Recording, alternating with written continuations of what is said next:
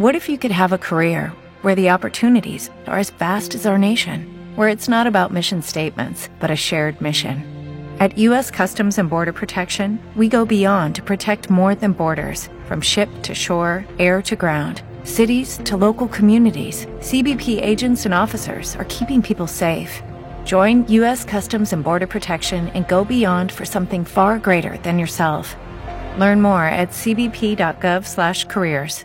Good morning. We are almost there. Thursday, April 25th of 2019. I'm Tom Young, and in case you missed it, here's what we had this morning on Eagle News. The Amarillo Fire Department responded to a hazardous material situation at Plains Dairy in Amarillo at 3rd and Taylor. At 9:30 a.m., crews were sent to the plant due to a chlorine gas leak inside the building. Employees were evacuated. 7 have been hospitalized. The injuries are believed to be non-critical. Chlorine gas is used to clean containers at the building, and Kyle Joy with the AFD says it is possible that the chlorine gas was mixed with something else. The Amarillo Area Office of Emergency Management initiated a full EOC activation for the situation, and there was no danger to the general public. More information is expected to be released later today. The next North Heights advisory meeting will take place this evening. Planning and Zoning Assistant Director Chris Valverde will be speaking on the zoning in North Heights,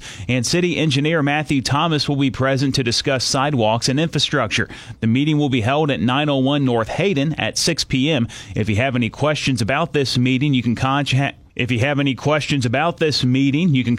Mildred Darton at 806-670-2289.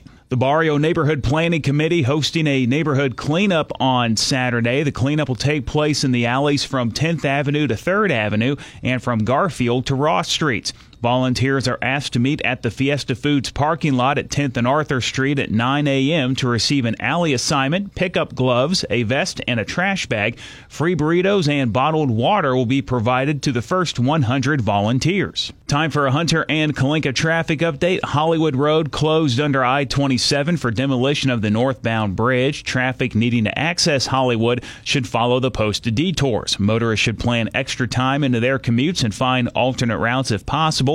This closure will be in place for approximately 2 more days.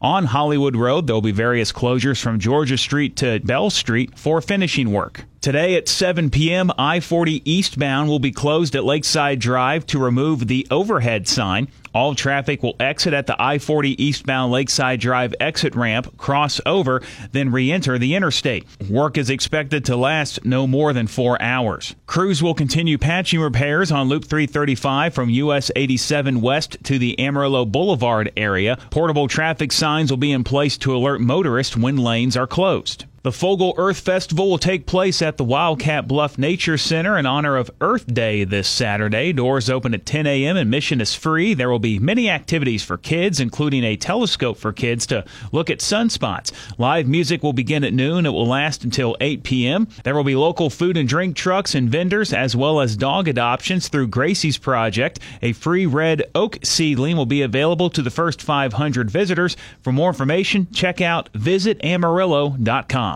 The NFL 3-day draft will start tonight in Nashville, but the Cowboys are one of 5 teams without a first-round pick. Dallas dealt its top pick to the Raiders for wide receiver Amari Cooper last season. Unless they trade up or move up, the Cowboys will have to wait until 57 other players come off the board before they make a selection.